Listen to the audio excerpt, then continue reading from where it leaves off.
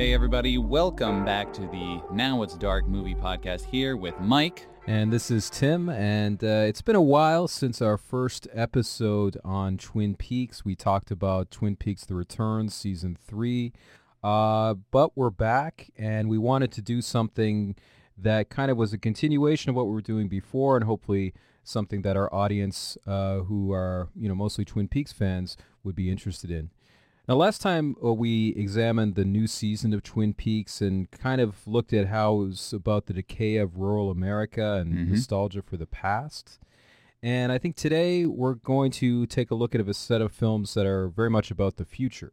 And that would be Blade Runner, 1982, the original Blade Runner, and the follow-up to that from last year, Blade Runner 2049. There will be massive spoilers here, so make sure that you've watched Blade Runner, the original, and Blade Runner 2049 before listening to the rest of this. And if you haven't, bookmark it and come back to it later. Yeah, both views of the future, though not necessarily optimistic ones. No, quite dark. And, kind of in the vein of Twin Peaks, they take a critical, they're not afraid to be dark and dystopian in many ways. It is funny because we're recording this right now at night. It's a very rainy evening. Yeah, quite appropriate. Quite appropriate because we are in Busan in South Korea, and this kind of weather instantly kind of brings to mind the look of Blade Runner. And anytime you mention that, it's an instant shorthand, I think, for a lot of people. Just anytime you mention the Blade Runner look, you think about neon-drenched sidewalks, kind of just this maze-like urban sprawl. Huge skyscrapers. Skyscrapers, but just layers of buildings and structures on top of each other. And that's really just like Korea. That's where we live very right much now. Like Korea. Neon lights on top of neon lights. Also ubiquitous advertising. Yeah. Just like LEDs flashing all, different sorts of advertisements. Well, there you go. You and I just live in the world of Blade Runner right now. Pretty much. Yeah. It really does feel like that. Yeah. And also just like the mix of old and new. Like there's a lot of old kind of decaying architecture that's been retrofitted or is sitting next to, ultra modern technology. And all of these things really bring to mind this world and this look. I think it is the aesthetic of the original Blade Runner, and specifically the production design, which is kind of the movie's most enduring legacy, I would say. Yeah. Because if you take a look at the novel by Philip K. Dick, Do Androids Dream of Electric Sheep, it's very much about the, examining the difference between the human and the android, whether empathy can exist in an android being. Right. The movie, I think, has endured because it does take a look at those themes, but it builds on top of it by creating an aesthetic to match this sort of, future-looking vision. Yeah, it really is a very cinematic experience. Yeah. It really translates very well from the novel to the silver screen. Absolutely. And it's been so influential as well, like in the cyberpunk genre that emerged in the 80s with William Gibson and others, Japanese anime, Akira, and just a lot of science fiction films. I mean, just you cannot look at The Matrix without seeing so many things that come from Blade Runner. And not only movies, you look at video games. I mean, the whole world of the BioShock video games, right. The underwater city, it just looks exactly like Blade Runner, right? But it's just underwater. Yeah, it has a certain mix of old and new that's very much reminiscent of Blade Runner.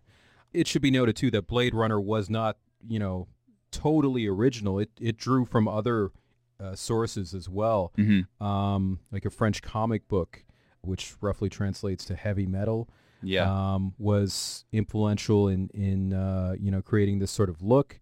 But the movie was clearly groundbreaking and influential. And it was interesting, if we take a look at Blade Runner 1982, the original version, Ridley Scott himself was trained as an art designer, and he was also a veteran commercial director. He directed tons of commercials up until that point. So he was really kind of immersed in cutting-edge 80s aesthetics. He knew what was in vogue and everything, and in fashion. And he knew what to tell people, what he wanted and what he didn't want.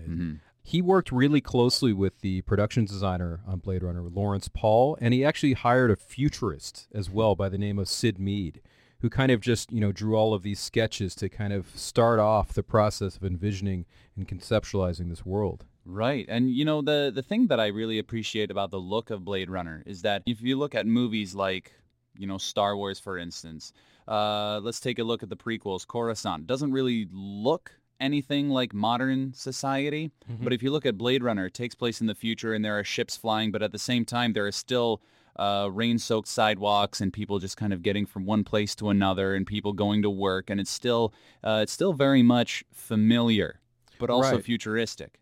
And actually, like, a lot of that familiarity was due entirely to accident. Mm-hmm. Because the actual lot that they were designing these sets on had all these existing structures and buildings on it.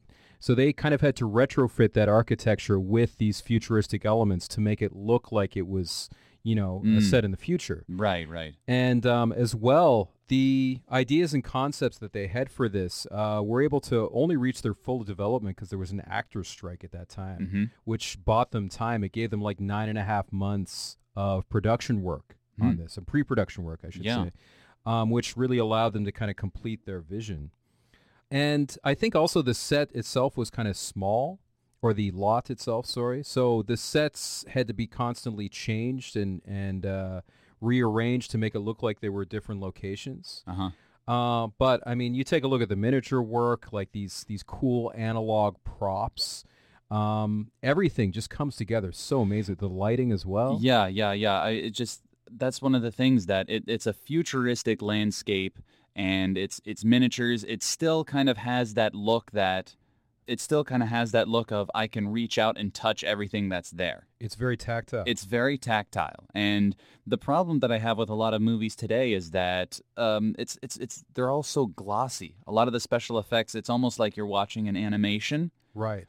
So like it might be really high def and everything, but just it doesn't really feel real. Like it's so obvious sometimes that the actors that you're watching aren't standing in a real space. Yeah, it's so true. And I think one of the interesting things about what Blade Runner did, it was one of the first big science fiction films that took high technology to the street level. Yeah. Like technology is everywhere in this movie. You see the Tyrell Corporation. It's just this gleaming, It's this giant pyramid in the middle of a city. Yeah. Yeah. But then you also go down to the street levels, and it's just saturated with technology. Mm-hmm. It really does explore the idea of just technology taking over almost every aspect of your life and being part of every element and level of society. But I think by doing that, it had to deal with a bunch of questions about how technology was reshaping society. Yeah. Because, I mean, if you take a look at an earlier sci-fi film like Metropolis, Right. 1927, Mm-hmm. I love that movie. I love it too. It's Fritz Lang. It's a real landmark. Mm-hmm. But it portrays a world in which technology is kind of it structures society, but it's really only cooked up in these kind of ivory towers by these centralized planners. Yeah, technology is for the elite. Right. And they're the people who are controlling the machines, and then you poor suckers are working these machines. Right. Yeah. It to the extent that it affects the average person, it's just as a controlling, managing sort of thing. Right. So in that sense, there's a real clear division between those who control technology and the masses. Yeah. And so social divisions are fairly simplified, I think. If you give the masses the technology, or at least, access to a lot of technology, obviously not all of it, the rich still control the biggest and the best. Yeah. But if you give the masses access to a lot of powerful technology, it totally restructures how society functions. Mm-hmm. And in Blade Runner, there really are no masses. Mm-hmm. I mean, the masses that rise up and rebel in Metropolis are nowhere to be found in Blade Runner. Yeah, everyone's so downtrodden. It's so downtrodden, divided, alienated. Not only from hiding in the shadows because there are so many, like it's just so gloomy and dark on the street. It doesn't really, there's nothing really that matches the colorful neon advertisements that are basically in the sky because the buildings are so tall. Right. And nothing really quite captures the same gleam of the Pyramid Tyrell Corporation. Yeah, it's still very much a world divided by class, Mm-hmm. but it's also a world where technology has infused the lower stratas of society. Yeah. And I think in order to kind of represent the social reality that went along with this look, they had to bring in film noir to do it. Because that was a genre that was based around social alienation, suspicion, paranoia, where you just had all these individuals kind of not able to trust each other, kind of really divided up from one another and questioning each other's motives. And in bringing that genre in, I think it allowed them to kind of deal with the social reality that this look implied. Mm-hmm. And it also, allowed them to mix the look of the film noir type look, the high contrast look with, all this amazing technology and all these amazing sets. Right. I mean, because I think maybe most people might associate film noir with movies maybe from like the 40s or something. Right. Right. And here you have a film noir movie that's also science fiction and set in the future. Right. That's what made it so unique at the time. And the original cut also had the sort of classic style narration. That voiceover that was kind of ordered by the studios and tacked on at the final minute just to kind of explain things. Mm-hmm. But very noirish. Yeah, very noirish. Yeah. Regardless of whether you like the voiceover or not. I mean, that is very noir right there. Oh, yeah. Yeah. So what you get out of all this, I think, is this kind of hodgepodge of different individuals and groups. There's elements of multiculturalism there. There's a lot of characters from different parts of the world, but they don't really interact. And to the extent that they do, it's mostly when they have to buy things from each other or when they're doing work. Mm-hmm. It's really determined by capitalism. Everyone else just kind of keeps to themselves for the most part. Yeah, they really do. I mean, Yeah. Rick Deckard, the main character, seemingly has no friends. Yeah. There's never a moment where he just kind of goes amongst his people and kind of hangs out or has fun or relaxes. And I think not only the characters alienated from each other, but they're also kind of alienated from themselves. Right. Especially in the case of Deckard and Rachel. Mm-hmm. Like, they don't know who they are. Yeah. Rachel is shocked to find out that she's a replicant. Mm-hmm. Rick Deckard is troubled the whole film, as kind of is the audience, by the question of whether he's a replicant. Yeah, and I think that's a debate that still goes on today. Very much so. Yeah. Because, with the new film, which we'll get to in a bit, Denis Villeneuve has stated that he does not think that Rick Deckard was a replicant, or he kind of made the film with the understanding that he wasn't. Okay. Well, I'm going to jump back to that point when we get to 2049. Okay. Yeah. So I think overall, Blade Runner is kind of this fantasy of the future based on the kind of anxieties and concerns of the 80s as well as the kind of fashion and trends of the 80s. And even the score by Vangelis has kind of come to resemble the world in which we live. Because, I mean, to me, when I first saw the movie in probably the late 90s, Okay.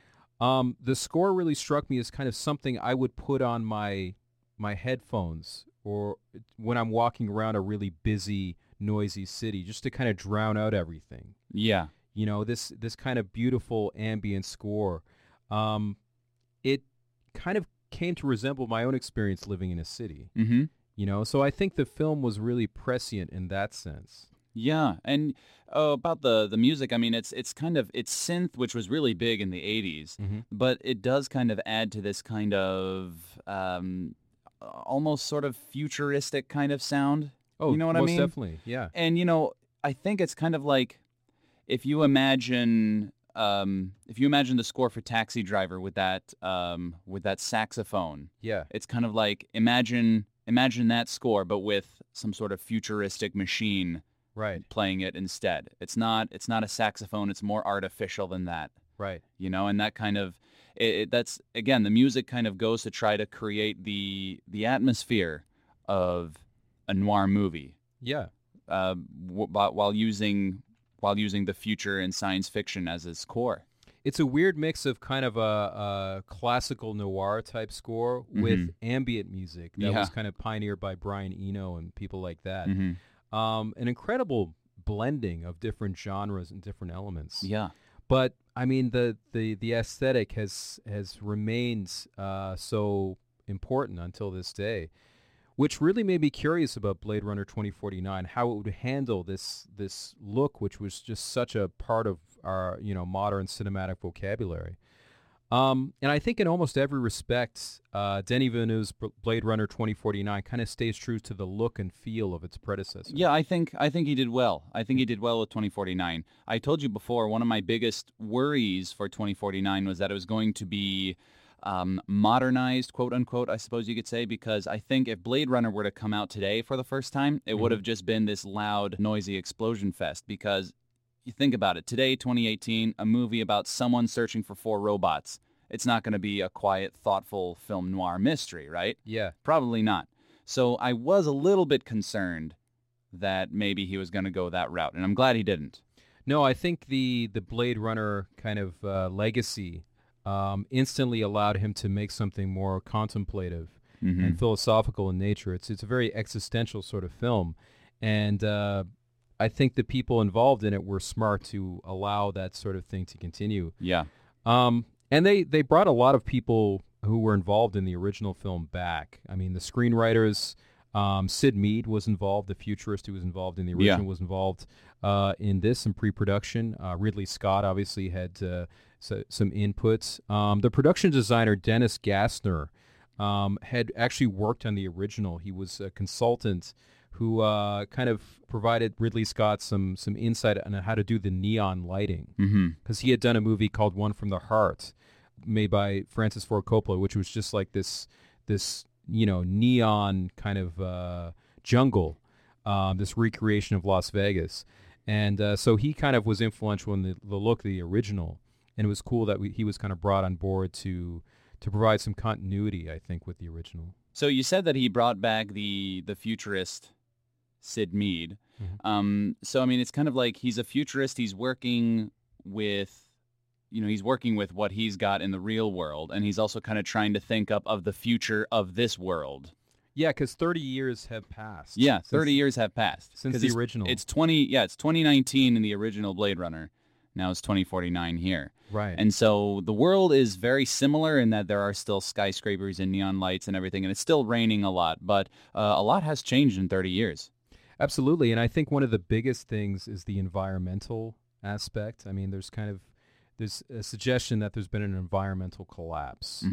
And so one big indicator of this is that in the original, you just see rain almost all the time throughout the film. It's just a hallmark of the film's look. Yeah. In both films, really. Well, in this one, you really see a lot of snow. Oh, that's right. Yeah, snow you see in it at the end. I mean, when you think about it, it's quite a striking thing.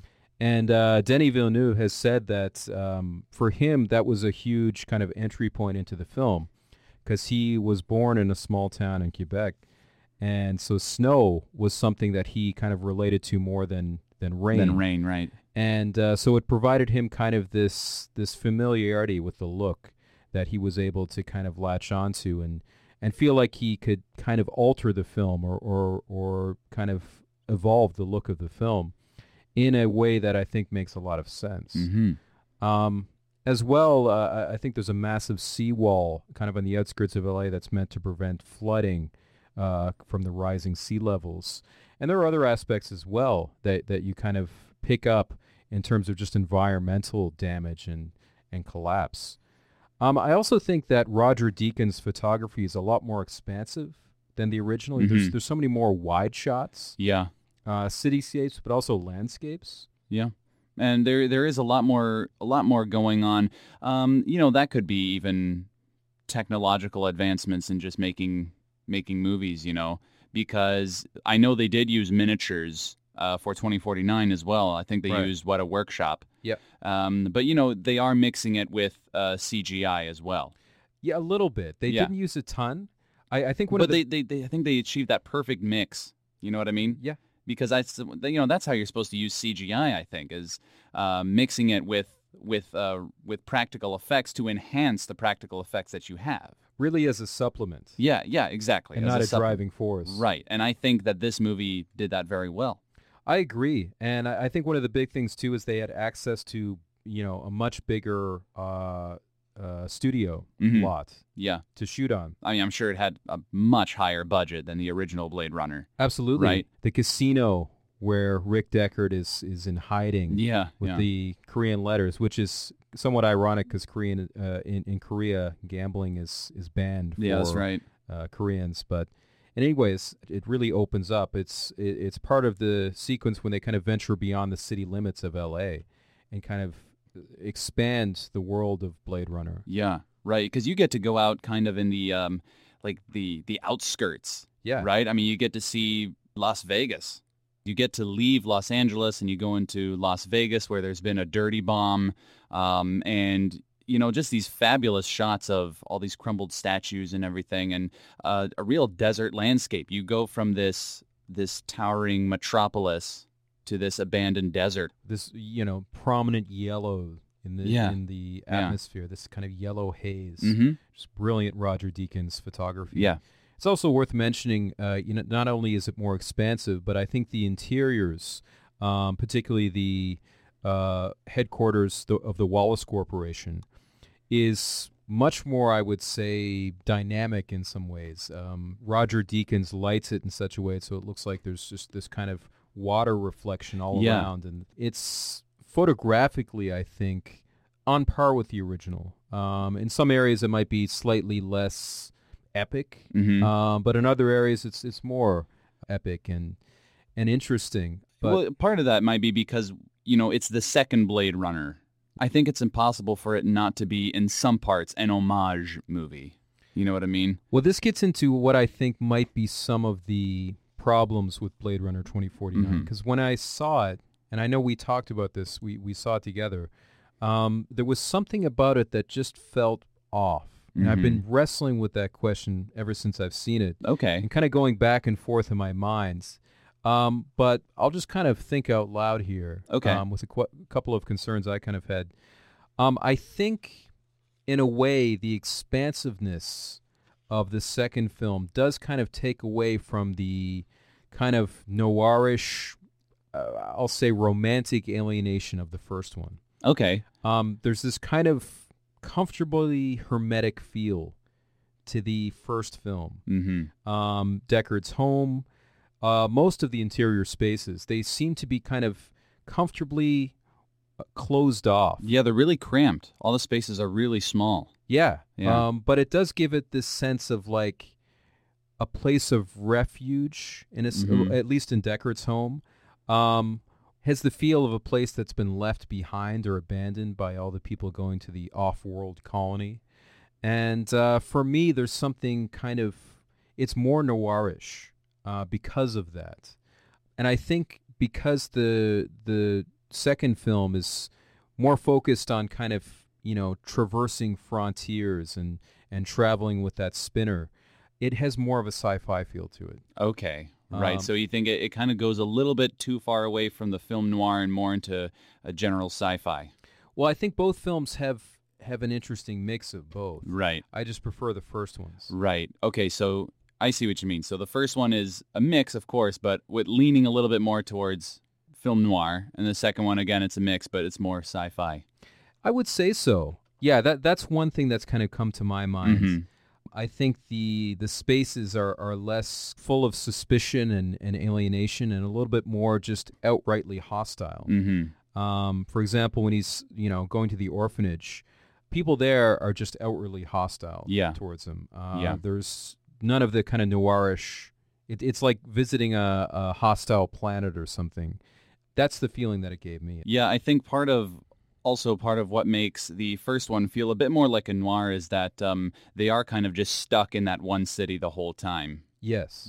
So maybe if you expand it, if you make it too big, it's not really a noir anymore. It's kind of more of an epic in that sense. Yeah, I think more of a sci-fi film. Yeah, as you said.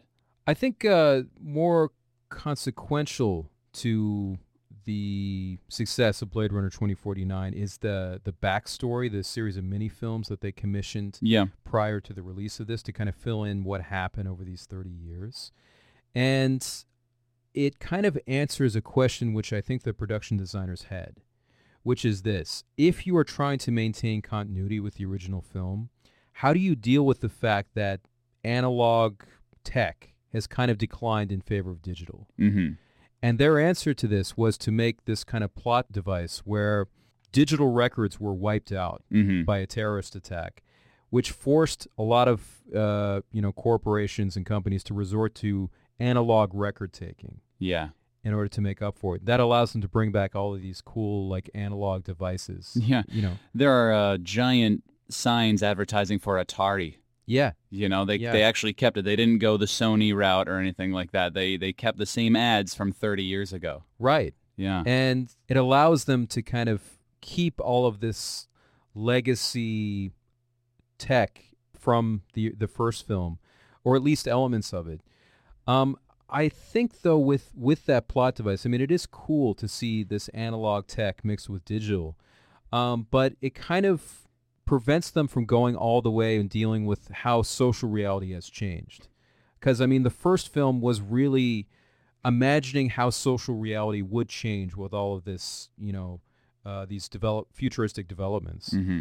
And the second film, I think, really could have dealt with the consequences of digital technology better. Yeah. And I mean, I think this is one of the big problems of films today.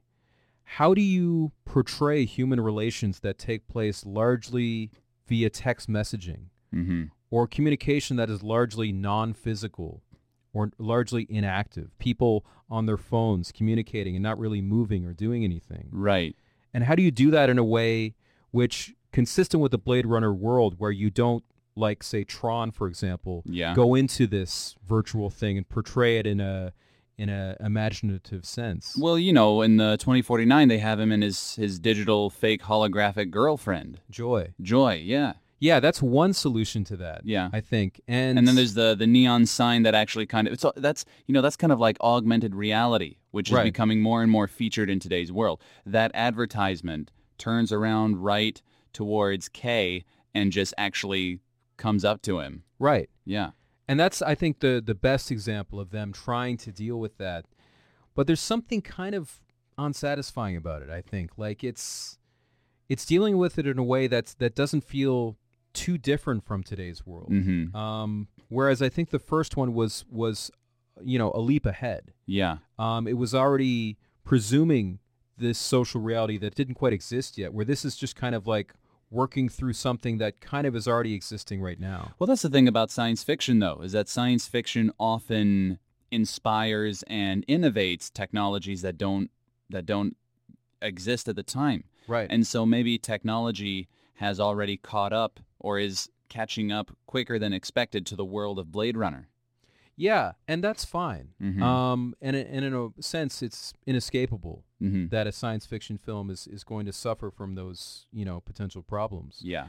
I just wish Blade Runner 2049 had taken that extra leap in trying to imagine, perhaps in a more satisfying way, what this would do to society. Something that they could have done, because if 1982's Blade Runner was all analog, they could have maybe tried to mimic the digital revolution that occurred here. Because look at where the world is now in 2018 compared to 1982.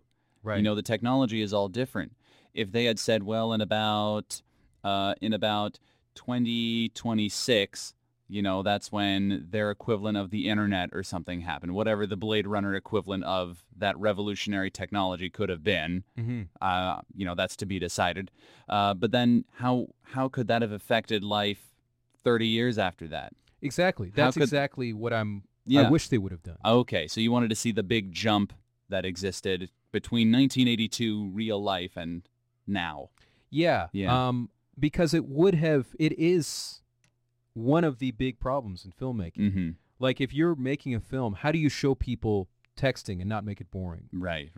And, put together all of the forms of digital communication that we have and digital interfacing. Yeah. And try to imagine how to portray that in a way that doesn't involve just, like, cheap gimmicks. Yeah. And no one, as far as I know, has been able to really figure that out in the context of sci-fi. And it would have been really amazing to see them try to do that. Because I think that would have been in keeping with the, the sense of discovery that the first one had.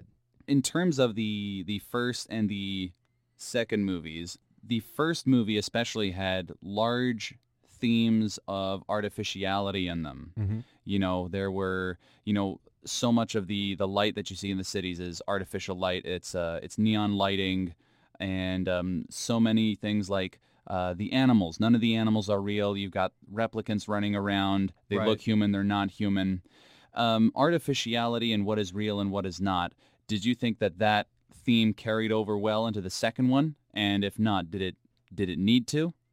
Well, it's a challenge because the original had a whole novel that kind of had worked out these themes, so they didn't have to really deal with them as head-on. Mm-hmm. They could just kind of, explore them, but they didn't have to work through the deep philosophical consequences because Philip K. Dick had kind of already done that. Yeah, right. Now, it's cool that they had the same screenwriters on the new film, but I found it interesting that they did kind of introduce these background elements that, reintroduce this problem in a new way. For example, you notice a lot of characters have fake fur. Yeah. Like Ryan Gosling's character has this fur lining on his coat. Mm-hmm. Yeah, that's right. And that was kind of an interesting way. They never allude to it, Yeah. as far as I know. But it kind of shows that, synthetic animals and, synthetic life is still very much a concern of people today. It's even been integrated into fashion. Right. I found that interesting. Yeah, that's right, because we already have fake furs, but now this is real furs of fake animals? I guess so. Yeah. Yeah. It's interesting to think through what that actually is. Yeah. The last point I wanted to get to, though, because I said I would jump back into this when we did 2049. Denis Villeneuve said that he was making this movie from the point that Rick Deckard wasn't a replicant, right? Ridley Scott has come out and basically said that Rick Deckard is a replicant. Yeah. Denis Villeneuve is kind of saying, like, I don't really want to answer the question. I want to keep Right. the question alive. But then in addition to the fake animals, you've got the replicants, as I said before, who look human, feel human, act human, right? They're just, the only problem is that they're not human. And, I don't want to get too much into it of whether or not Rick Deckard is a replicant. I don't really care at the end.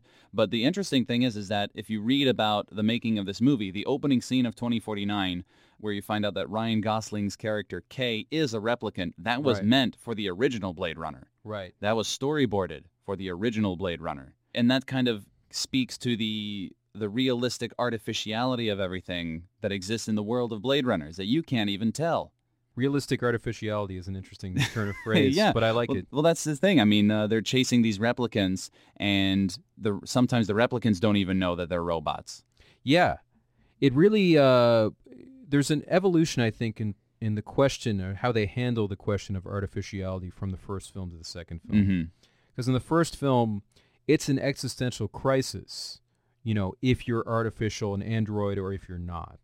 That is the existential crisis of the film. Yeah. That's what, shatters Rachel's world. That's what has the potential to shatter Rick Deckard's world. In the next film, it's taken from the start that he's artificial. Mm-hmm. They make a kind of evolution from there to say, well, then what does that mean? And what am I capable of? Yeah. And the existential question, I think, that Kay faces is, what am I really capable of? Right. Or does it matter at all if I'm not human? And I think he kind of realizes that it isn't, but it's a, brutally harsh awakening. Because he lives this, he goes through this journey where he thinks that he might be the first child of a human and a replicant coupling. Mm-hmm. And he believes he's kind of this chosen one. Yeah. Only to find out at the end that was kind of a ruse. Yeah. To kind of, prod him into action and keep him going. At the end, I think he realizes it doesn't matter, but it's a very heartbreaking realization for him. Yeah. But I think the fact that you use heartbreaking with an android means the question of, android empathy and emotion has basically been settled. They have them. Yeah. It's a non-issue anymore. Right. And at this point, is he a replicant? Is he human? Does it even matter? And that's why I think some people got on, Denis Villeneuve for not answering that question Mhm. or not going with the version that Ridley Scott had already stated. But I think it's great that he keeps it alive because, in a sense, it doesn't matter anymore. that burning question from the original is interesting, but it's not so important anymore. Tim, thanks very much for joining me this rainy evening. Yeah, it was great to be here and talk to you about Blade Runner. It's been a favorite of mine for quite a long time, and I'm really interested to see whether the new Blade Runner will be like the original in terms of, being a box office failure, quote unquote, at the beginning, and then kind of becoming more popular later. I hope so, as I enjoyed it, and I'd like to see good movies keep being made. Absolutely. Yeah. All right. And listeners, thanks very much for being here. Hopefully we'll be back in a shorter time than before. Yeah, absolutely. Stay tuned for more. We will be more consistent with this. This is the Now It's Dark Movie Podcast. You can find us on YouTube at Now It's Dark and almost anywhere where podcasts are found. And be sure to give us a like and subscribe if you enjoyed this, so you can stay tuned for more content. If there's anything you'd like to talk about with regards to Blade Runner, or anything you'd like us to focus on in the future, leave us a comment below. And